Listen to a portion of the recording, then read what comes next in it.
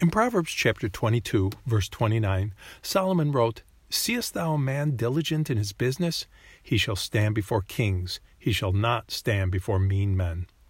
When I was a child growing up in the United States, people knew that it was a privilege to have a job. It was a blessing if you can work and support your family.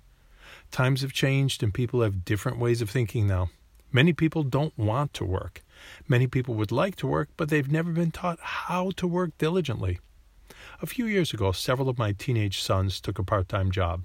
The owner of the company came to me and told me how impressed he was that my boys worked so diligently.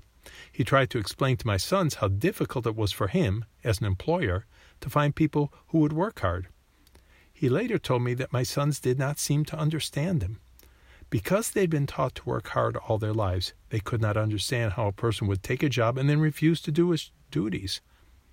When someone works diligently, they'll stand before kings. What is most remarkable about this verse is that it was written by a king, King Solomon.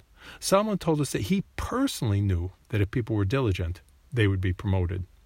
Take the advice of a king concerning what a king is looking for. Perhaps we should all be more diligent in teaching our children to work hard and to be diligent. They too can stand before kings. And needless to say, we should be diligent in our business for God, and we will stand before the King of Kings.